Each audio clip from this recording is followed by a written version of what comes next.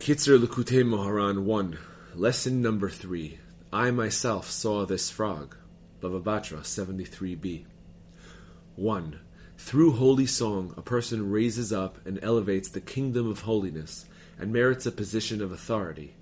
The opposite is also true. The cantors and singers of the other side, i.e. the forces of impurity, blemish the kingdom of holiness and prolong the exile. Because of them, people stumble and become ensnared like birds caught in a trap. Therefore, a person must be extremely careful not to listen to a song of a singer of the other side, whose intention in singing is not for the sake of heaven at all, but rather for money, honor, or self-aggrandizement. Hearing the singing of such a person is detrimental to one's service of God.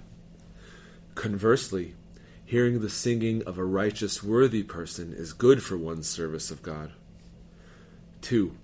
The remedy that enables a person not to be harmed by the voice of the song of the other side is to study the Talmud at night. 3.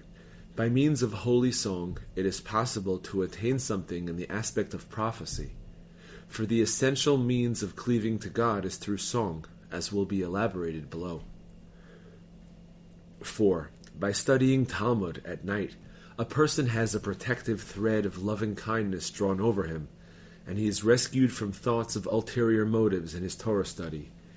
He thereby rectifies the voice of song, so that hearing the singing of the other side, which is so very detrimental to one's service of God, will not harm him. He also merits to elevate the song of holiness, so that he can attach himself to God by means of songs and melodies.